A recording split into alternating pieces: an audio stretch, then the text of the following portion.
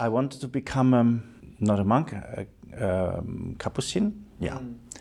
And I was in this time, I considered myself as gay.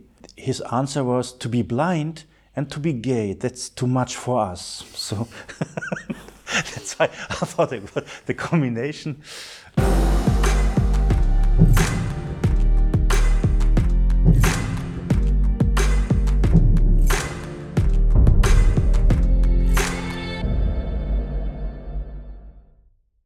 Hello everyone and welcome to the Priceless Podcast. This podcast is made in partnership with the European Forum of LGBT Christian Groups. If you want to support this podcast, you can find ways how to do it in the podcast's description. So with me today is Lothar Linsen. He's from Germany, from Berlin. Welcome, Lothar, to the Priceless Podcast. Hi. How? Lothar, male, he, him. I'm gay till this moment. Who will I be tomorrow or next moment? I don't know.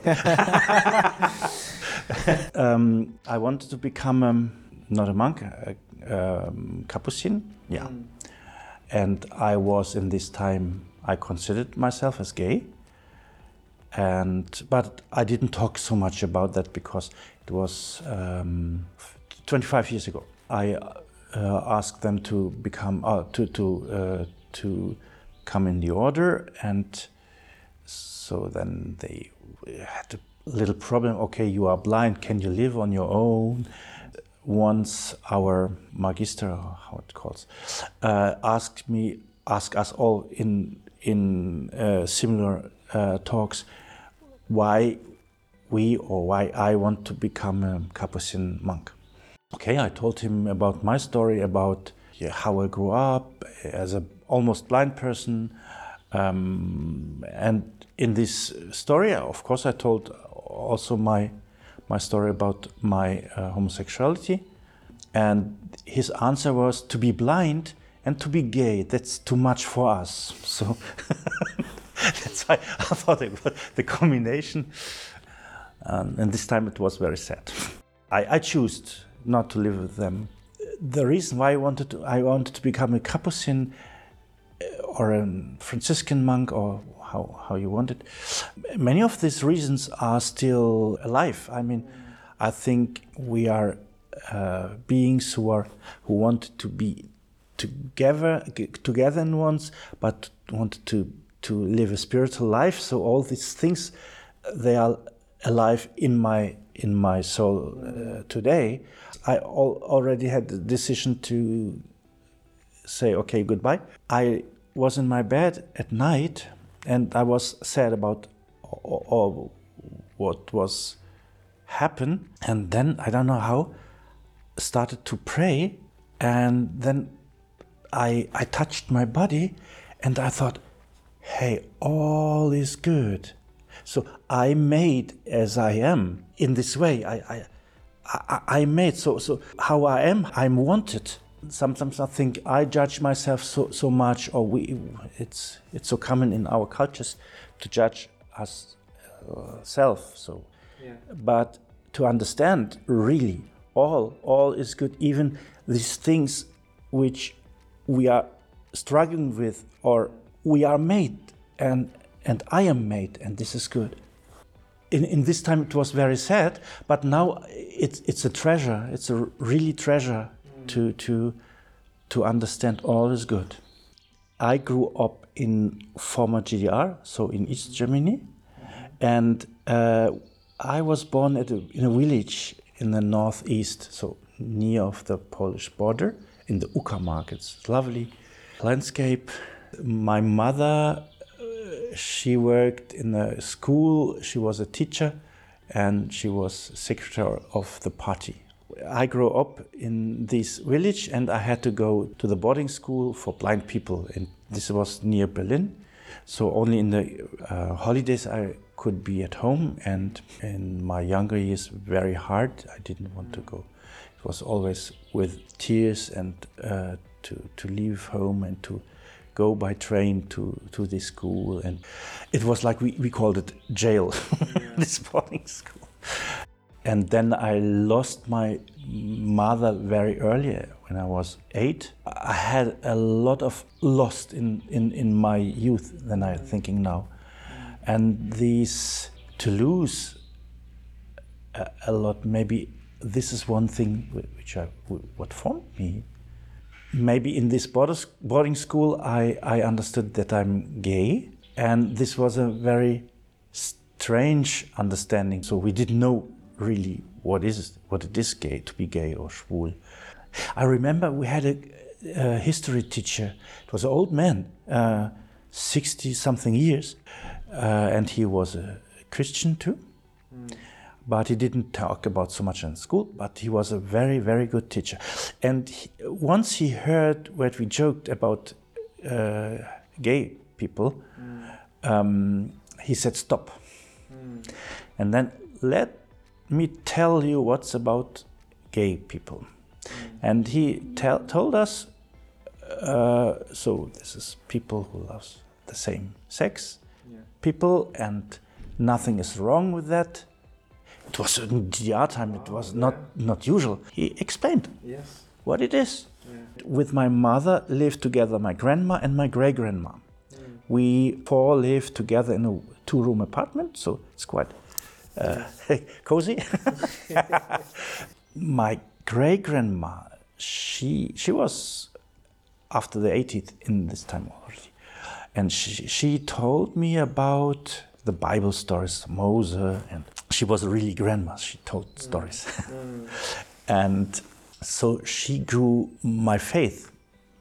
She said, "Okay, don't tell nobody about that, because never." So it was in myself. But in the boarding school, we had one girl from Iraq, and she lived with parents in Germany who were pastors. So we all knew that she was a Christian. So, but okay, we talked, and I told her about my great-grandma and about how she taught me to pray, and then we started in the boarding school hidden services. So we, like children do it. So we did secret services, prayed together like kids. I don't know, somehow I considered myself as gay. It was because I wanted to have a friend always, not a girlfriend. I didn't dream about girlfriends. But then I could integrate it very well in my faith. So my faith didn't depend on church. This church didn't judge it. So it wasn't a problem. It became only then a problem when I really started to go to church. So the problem was not in me, but surrounding me. So I wanted to have a community. But the community I got was homophobic. In the beginning, I had no problem with that, but then later, why I had to deal then so long with these problems, I don't know. Of course, I have found my way, my standing, my place, but whatever. This is my anger to the church, because you come like a young boy and wanted to find a good way to live, and this church destroyed a lot of things. The story of Jesus, they tell you, okay, Jesus accepts you how you are, but but not you. But not the whole church destroyed me. There's some of them. So some of them, I could get baptized when I was 15 or 16. And I had, in this time, I could choose my God. Well, I had to choose my godmother. And in this church, in the evangelical church in Königs Wusterhausen, there was an old lady, because I was almost blind, and they introduced her to me or me to her, and so we sit in a service together. So I started to visit her. We had a Saturday friendship. So Saturday after school, I went to her house, and then we sit. She had a chair, and she was knitting things for children, or shawl, or sweaters, and she did her work. We drink coffee, and she told stories because she had a lot of stories, and with her, this was not a destroying church. And she was very poor. She get, even for GDR people, very, very less money. But she had such a big heart, and sharing heart, and a no judging heart, and a loving heart. And she didn't anything. We drink coffee and talk, but around her was a space. Around her was a space you could be. And this was the good church. Yeah. And this is really, when I talk about this, it's also an understanding what I want, how I want to be. Of course, I'm not her, so I'm Lothar, and Lothar is different. But and how can be church? You can see this eye, and I got a lot of rejections because of this in the LGBT community. So even to date someone or so, it was for me it was difficult. Maybe it's my theory about that. Maybe gay people, even in Western Europe, where it's so open and blah blah, there's so many wounds and people are so hurt. Maybe it's not, don't see it now, but we reject others who are not like we. And that's why I became an activist, I guess. In Russia, for my time in Russia, I used to live 20 some years in St. Petersburg, and this was a way to get in touch with the LGBT community without seeking for sex. Yes. And to have meaningful friendships and meaningful time together. Yeah. And in these activist groups, I felt always very good. And also at my work now, I'm working in the Berliner AIDS-Hilfe, Berlin AIDS Help. We are an organization, most employees are gay or lesbian. So, and it's normal, and we hug each other and we make ugly jokes.